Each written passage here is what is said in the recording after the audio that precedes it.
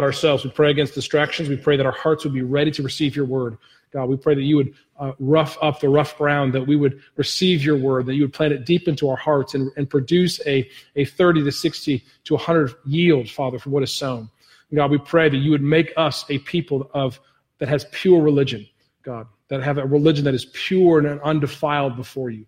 Father, I pray that all that is said and done in this sermon, Father, would convict us, would challenge us.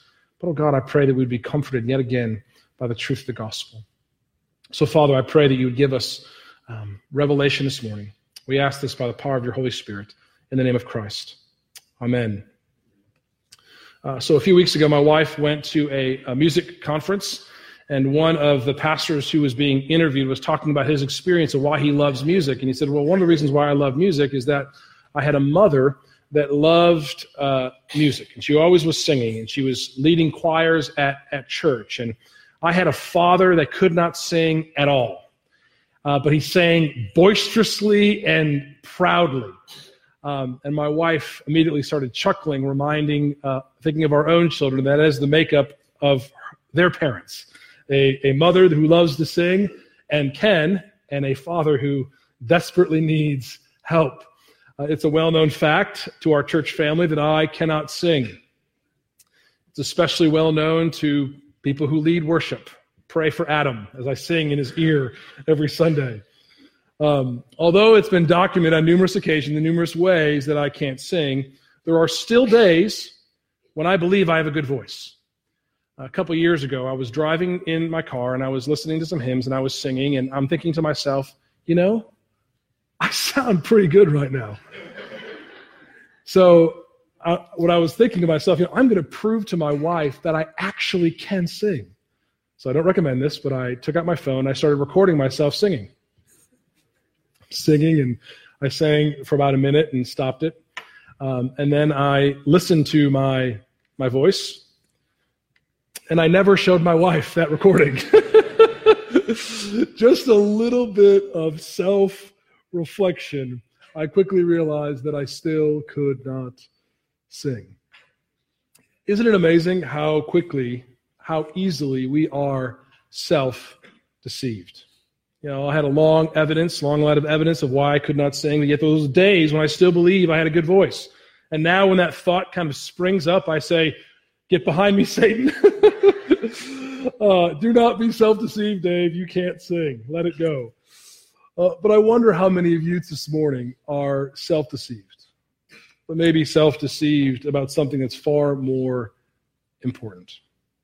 I wonder how many of you have a little bit of self-reflection in your life, where you can see your life the way God sees it.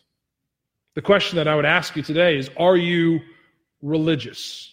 Are you religious? Now, we know the word religious and religion have kind of a bad connotation in our day. Most Christians, when they hear the word religious, would simply say, I'm not religious, I have a relationship with God. Many nominal Christians may even say, well, yeah, of course I'm religious. I go to church several times a year and possibly give money on occasion. Some would say, yes, I'm religious, I'm Catholic, or I'm Presbyterian, defining themselves based on their denomination. And yet others may say, I'm not religious, but I'm spiritual, whatever that means. The word religious has different connotations today.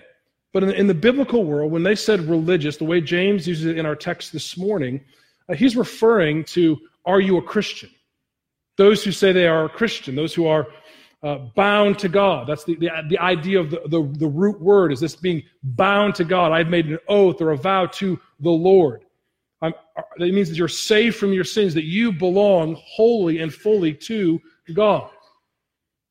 There were many in Jesus' day, as there was in James' day, who believed that they were right with God, that they were religious in that sense, that they belonged to God and yet were deceived. Many of you know the story of Luke. In Luke chapter 10, Jesus talking to a lawyer, and this lawyer comes up to him and says, "Teacher, what shall I do to inherit eternal life?" He said to him, "What is written in the law? Have you read it?" And the lawyer answered, "You shall love the Lord your God with all your heart, with all your soul, with all your strength, and with all your mind, and your neighbor as yourself." And Jesus said to him, "You have answered correctly. Do this, and you will live." There's great interaction between someone who claims to be religious, saying, listen, he had the right answers, to love God with everything and to love your neighbor as yourself. But the next line, next verse is key. But the lawyer, desiring to justify himself, said to Jesus, "And who is my neighbor?" When looking at those two commandments, to love the Lord and to love our neighbor, well, what it should do, it should expose how we fall short of that, how we don't love the Lord our God with all our soul, mind, health, strength, and heart, and how we don't love our neighbor as we ought. But this man, hearing those two things, heard those commands and started justifying himself. Listen, this is how I love the Lord. This is how I love my neighbors. And I believe that is the heart of many of us when we approach this text in James. We've heard it before. Depending on which side of the aisle you may sit, you may use this verse to encourage social justice or use it to prepare a long list of caveats of why we shouldn't fully engage in social justice. My prayer when we approach this text is that you would not try to justify yourself this morning. That you would not hear the word of God and try to show how you are trying to fulfill these commands. But that you would have honest self-reflection. Jesus told a parable to the man who wanted to justify himself of a man who fell into robbers. And he says there was a priest and a Levite, religious men who saw them and walked on by and did nothing. But then there was a Samaritan who saw him in his distress and his affliction and cared for him and took him to an inn and paid his bill. And at the end of the parable, the verse says this, "Which of these three," Jesus asking to the lawyer, "do you think proved to be a neighbor to the man who fell among robbers?" And the lawyer said, "The one who showed him mercy." So the lawyer was able to say the one who was a good neighbor, the one who was acting as a religious person should, was the one who showed mercy. And Jesus said to him, "You go and do likewise." The lawyer's question, "What shall I do to inherit eternal life?" James's question, "Are you truly religious? Or do you have a pure religion?" is the same question, is are you saved? That when you close your eyes in death, will you meet God in glory and joy? Or will you be sent away with those awful words, "Depart from me, you worker of lawlessness"? This morning, I think we can see three things of the pure religion that God requires of us. The first, if you want to follow along in your bulletin, is pure religious speech. Pure religious speech. Now remember, I'm using that word religious in the biblical context, not in the context maybe of present day. So in James chapter 1, verse 26, it says, "If anyone thinks he is religious," there's a personal reflection here. Someone is able to claim, yes, I am a religious person. Yes, I am a Christian. Yes, I follow God. Yes, I belong to Him. Now the question is when you say that, are you defining that in biblical terms? Or are you defining that in your own head? There were people in the church that James was writing to. Now remember, James would have known these people. It says that this was to the 12 tribes of the dispersion, clearly written to the church. These are folks who probably lived in Jerusalem for a time and then were scattered, so James probably knew these folks. But although they claimed to have a relationship with Jesus, they claimed to be a Christian, their lives did not match up. There was something that was a disconnect. They were living in hypocrisy. So James here gives us three checks to test or reveal if these people truly are Christians. He starts out with the negative. It says, if anyone thinks he is religious and does not bridle his tongue, but deceives his heart, this person's religion is worthless. Now remember from our context last week, this idea of being quick to hear and slow to speak and slow to be angry. For the anger of man does not produce the righteousness of God. James is probably referring to the same thing. He's referring to those of you who lash out verbally with anger at others. That is someone who does not bridle his tongue, does not have self-control, but he lashes out and he takes out his anger on others. He's probably referring to the same thing here. Now, just like we can do in other parts of the scriptures, we understand the original context, probably anger, but we can make an extension. other ways that we don't bridle our tongue, gossip or slander. This week, I was so encouraged. Many of you came up to me after last week's sermon and said, Pastor, thank you for preaching that word. I was convicted. I was convicted of my sin for how I have been angry. And I have not been slow to speak, but I have been quick to be angry. And I'm so thankful for those words of encouragement. See, what the Word of God is designed to do, it's designed to go out and to expose you. As you look into the law of liberty, which we do every single week, we're staring, and the Scripture, and what it's doing is trying to expose your sin. And the reason why those comments were so encouraging, not that these brothers and sisters were struggling with anger, but that they were exposed of that anger and repented. They turned from their sin, and they were turning back to Christ. Beloved, we all struggle with sin. The key is what happens when we are confronted or exposed in that sin. Do we hide it, diminish it, ignore it, downplay it, or accept it? The one who do the first four is self-deceived. And the Bible says that person's religion is worthless. The one who accepts his sin, confesses it, and repents, understands he needs a Savior. Are you religious? Will you inherit eternal life? Do you bridle your tongue? That's a mark to show whether or not you have Christ. Are you angry towards others constantly? Are you constantly hypercritical or judgmental of others? Do you gossip or do you slander? Do you use crude jokes? Now we know that we cannot inherit eternal life from our works. We actually recognize, because of our lack of works, our need for salvation, and therefore a Savior. Beloved, Christians should not try to justify themselves. So if you're here today and you are a non-Christian, you're kind of wondering about the Christian faith, you may have met Christians who have acted arrogant or self-righteous, judgmental. Can I say I'm sorry? That does not represent Christianity. Christians know that we can't justify ourselves. We are sinners.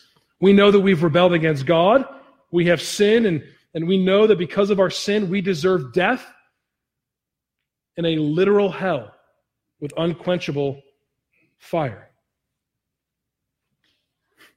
But we also know that God, who is rich in mercy and love, gave his Son, Jesus Christ, to die in our place on the cross, taking God's wrath, paying for our sin. Jesus did not have to justify himself. He was perfect. He did nothing wrong. And yet, as a perfect man, he died for sinners. He was dead and buried. But God raised him up, raised him from the dead, and seated him at the right hand of God, where he is now ready to judge the living and the dead.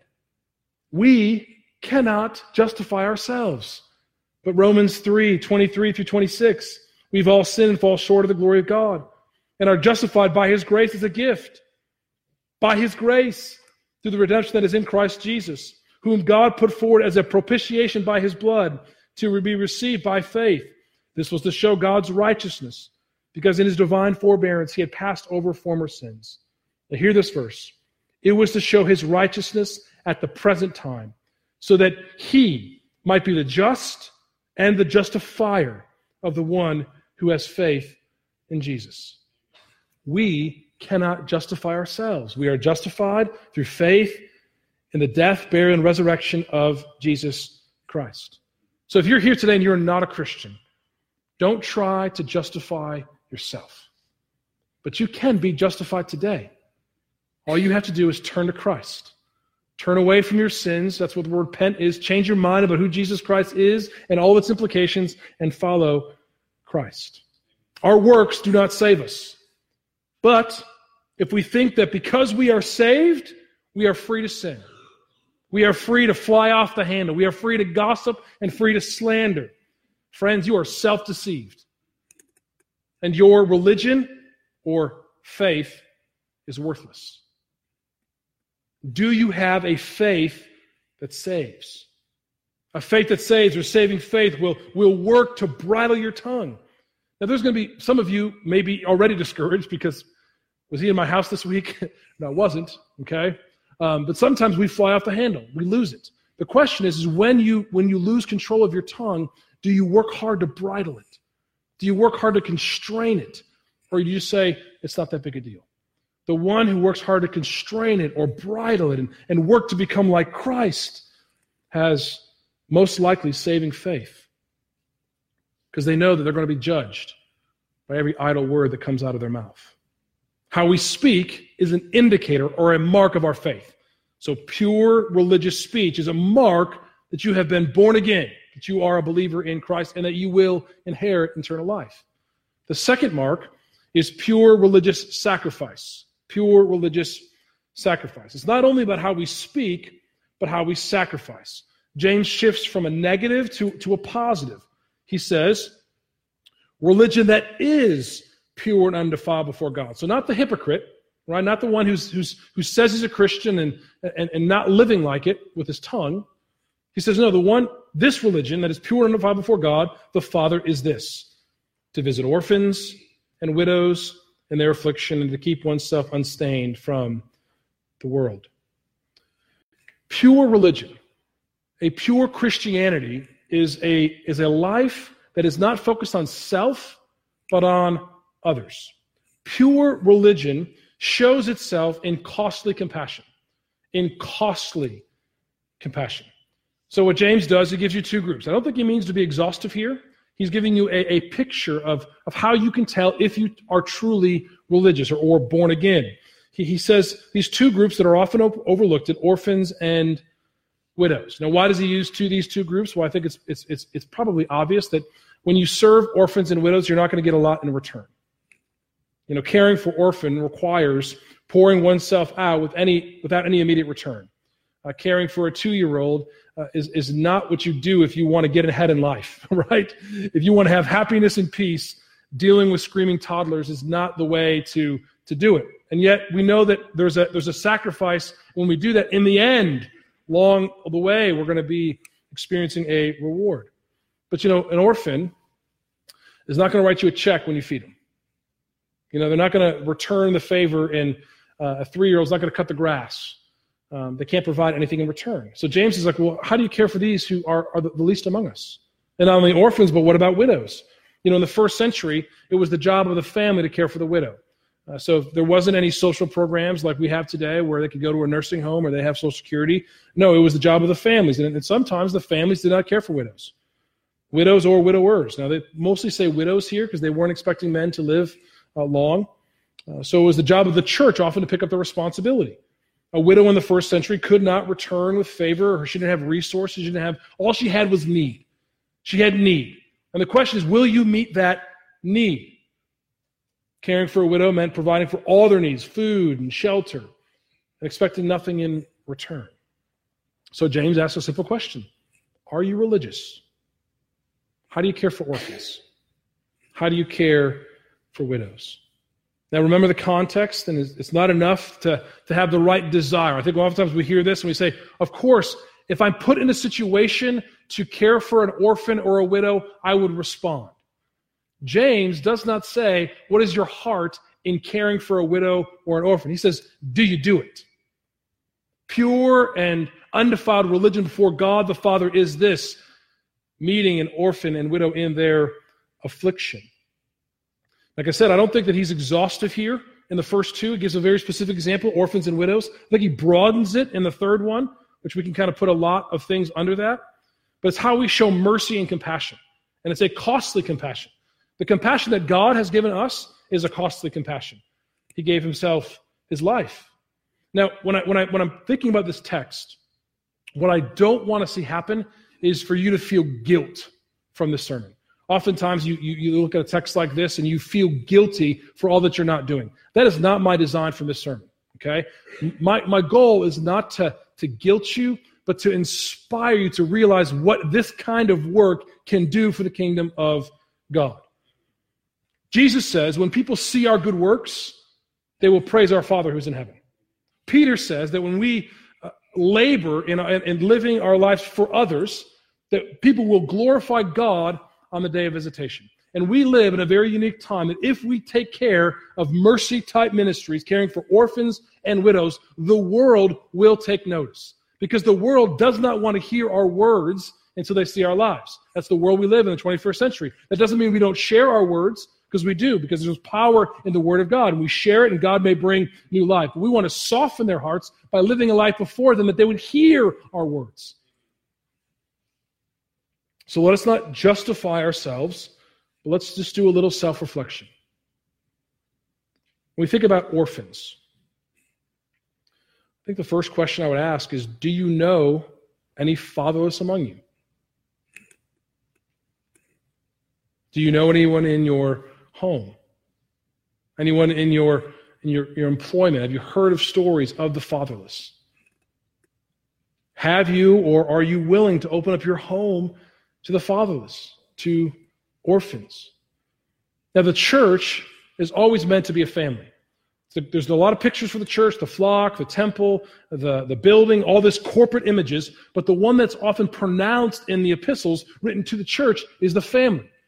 It's the new fathers and new spiritual mothers and brothers and sisters. It's our job to care for one another. And are we doing so? Are we looking around us and seeing who can we take in and care for? I maybe even encourage you kids who go to school and who are around other kids. Hear their story and ask, how can you help meet their needs? One of the reasons why we're serving the Children's Attention Home this month as a mission action is because there's kids in our town who don't have fathers and mothers caring for their needs. And the question is, where's the church? Well, can we meet those needs? There's opportunities in our own areas. I just mentioned one, the Children's Attention Home. Foster care is a wonderful way to care for orphans. But I tell you what, if you go into caring for foster care, you will see what costly compassion is about. Those who open their home to those who don't have fathers and mothers to care for them, or whose rights have been taken. It's a labor. I have a good friend who fostered a child, and the stories that he says are excruciating. But what he has to deal with his foster child, and he gladly does it. Doesn't mean it's not hard. Doesn't mean he doesn't get weary at times. But he sees the joy of following and being obedient to this commandment. Ellen and I ran a group home for teen moms for 5 years, and there were many days where it was hard. It was weary, right? But what do? You can't keep on pouring yourself out to others. There are kids right now who need homes. Will one of us step up and say, I'll do it? Everyone can't because of situations. I get that.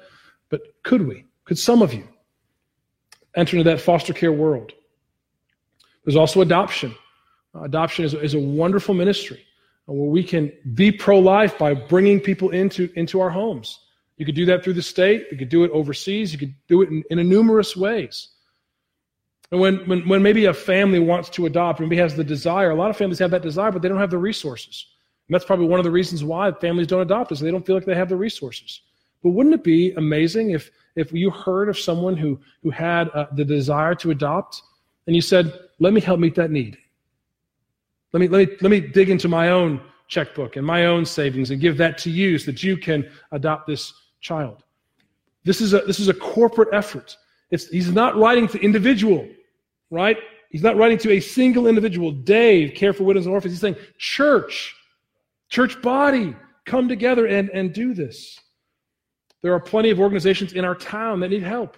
Many of you already are serving our organizations around town, that care specifically for the fatherless. I pray that you would do so more and more. If you're looking for opportunities to fill your time, there are a lot better ways to fill your time than Netflix. I'm being 100% serious. But that's what we are trained to do. We are trained when we have free time to take it ourselves and not to give it away. And I think James is saying here is saying, listen, if you want to have pure religion, care for somebody else. Care for those who are not like yourselves. And I would just say this, opportunities that we have here in our own areas is fight for life. There are children who need life. Abortion is the greatest evil in our day. The legalization of murder of children. Friends, we need to give ourselves in costly compassion to fight that evil. Our prayers, our resources, our time. Organizations like Cities for Life in Charlotte, Palmetto Pregnancy Center here. And we want to live costly, right? We want to sacrifice our lives for others with our compassion to show the world that Jesus Christ is real. And I'm not saying that this is if you don't do this, you're not a Christian. I'm not saying that at all. What I'm saying is this, is that there are people outside these walls who don't know Christ. And Jesus has given us hearts of mercy because he is the God of mercy. He wants us to extend that mercy to those who need it so that the world will know that Christ is true. We just need to reassess our priorities. Are we bowing to the God of comfort or sport or recreation? Or are we bowing to the Father of the fatherless, the God of all mercy? But he doesn't just mention orphans here or the fatherless. He also mentions widows. Now, when I say widows, I'm saying widows and widowers, those who have lost a spouse in our current context. I mean, do you know widows? We have plenty of widows and widowers in our church. And not that you just know who they are, that they've lost a spouse, but do you know what they're going through? Do you know their pain? Do you know their hurt? Do you know their needs? Do you know their joys and their trials? You know, I even heard today that some of our seniors feel neglected. And they feel not cared for. Now, I knew that need was there. I felt it personally and for the last 3 or 4 months. I've talked to that about our leadership, our elders, and our deacons. But it's the job of the body, right, to care for each other. Are we going to care for those who are not like us? You know, there's opportunities right here in our own congregation. You know, you could find out someone's address and go visit them, spend an hour with them on a lunch break.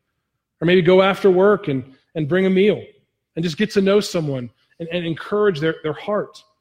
I think that so much of our Christian life fails is because we don't do one of two things.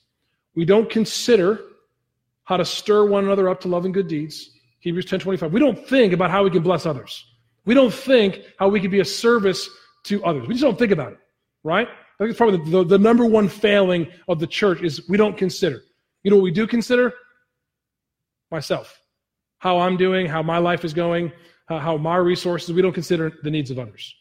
2, we don't act on those considerations. Sometimes we get past the consider part, we jump into we're going to consider, but then we don't actually go and do. Now, if you have that desire and you don't know how to, let us help you, right? There are men and women in our church that will take you to serve the widow and widowers of our congregation. Let us step outside of our own comfort zone.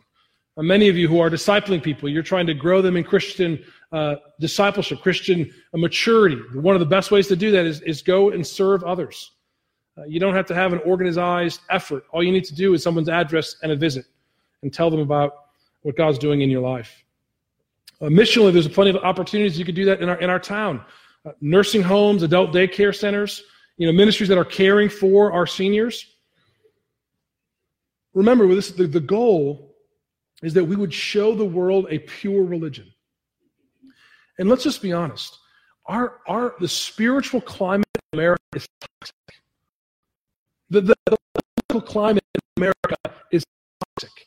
Things are just toxic so much. Even in the church, things can be toxic. The question is are we going to show that we are religious, that we have faith, that we have a faith that saves, that we have been born again, that we have belonged to God, that we have inherited eternal life in how we live? So that those who are lost, who are far from God, can come into the kingdom. And study, I came across Isaiah chapter 1 this week. Isaiah chapter 1. If you have your Bibles, turn to Isaiah chapter 1. You want to hold James there. Isaiah chapter 1.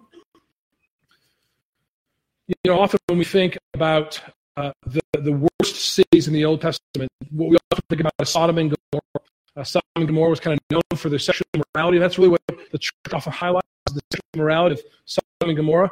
But I want you to see how when Isaiah was rebuking Judah and for how the leaders were acting, he was calling them Sodom and Gomorrah because of how they were living. And they were calling them Sodom and Gomorrah, a city that God destroyed. He called them those who don't care for others. Listen to this text. Isaiah chapter 1, beginning verse 10. It says, "Hear the word of the Lord, you rulers of Sodom. Give ear to the teaching of our God, you people of Gomorrah." This is the Lord speaking. What to me is the multitude of your sacrifices, says the Lord. I have had enough burnt offerings of rams, the fat of well-fed beasts. I do not delight in the blood of bulls, or of lambs, or of goats. When you come to appear before me, who has required of you this trampling of my courts? Bring no more vain offerings. Incense is an abomination to me. New moon and Sabbath and the calling of convocations, I cannot endure iniquity and solemn assembly. Your new moons and your appointed feasts, my soul hates. They have become a burden to me. I am weary of bearing them. What God is saying here is all your religious practices are tiresome to me. They're tiresome. I'm sick of your sacrifices. I'm sick of your acts of worship because your hearts are far from me. You can say the same thing today. I'm sick of your church attendance. I'm sick of your church giving. I'm sick of your religious actions. They have grown wearisome to me because your hearts are far from me. Listen, God's main thing in his life is your heart. He wants your heart to be alive with him. He wants you to love him with all that you have. And so often we feign love by religious action. And God says, I'm tired of it. To the rulers of Judah. This is what he says in verse 16. He says, wash yourselves and make yourselves clean. Remove the evil deeds from before your eyes. Cease to do evil. Learn to do good. Seek justice. Correct oppression. Bring justice to the fatherless. Plead the widow's case. See what he does there? He's saying, stop just giving me religious action. Repent. Turn away from your sins. Turn away from false love or a minimalistic devotion. No, give me everything. Seek me. Seek justice. It says, bring justice to the fatherless. Plead the widow's case. Show yourself to be one of pure religion. And then he tells us why. Why do we give ourselves in compassion and sacrifice for others? Look at verse 18. Come now. Let us reason together, says the Lord. Though your sins are like scarlet, they shall be as white as snow. Though they are red like crimson, they shall become like wool. Beloved, the reason why we give ourselves in costly compassion is because our sins were like scarlet, but now they're as white as snow through the blood of our Lord Jesus Christ. What Isaiah was calling the leaders of Judah to do is what James is calling us to do here. To care for the weak and the needy. In response to what God has done for us, we consider all that our sins have been, all the plethora of sins that we have wronged God with, and we say, yes, our sins are many, but his mercy is more. And because his mercy was more to me, who didn't deserve it, I want that mercy to be shown to others who don't deserve it, for the glory of his name. If God has given us so much, shall we not give ourselves in costly compassion to the weak, to the needy, to the orphan, to the widow? Lastly, pure religious separation. pure religious separation. Now, our world does not value orphans and widows. But our God is the Father of the fatherless and the God of all mercy. When we turn here, James is not only concerned about your care for orphans and widows. No, there's an end there. And when I hear this passage talked about or preached, the beginning part of your anger and your tongue is never mentioned, and the end part about keeping yourself from this world is not really mentioned. Look how the text ends. It says, to visit orphans and widows in their affliction, and to keep oneself unstained from the world. The world and its values are always subtly encroaching on the church. Because you live in the world every single day. And the world is subtly encroaching on you. And when we gather as the people of Park Baptist Church, the world is right here with us. But beloved, we do not belong to this world. Our citizenship is in heaven. We belong to God. We have been bought with a price. We're called to live differently. And what we're going to experience right now is one of the ways God has said, separate yourself from the world. It's the Lord's table.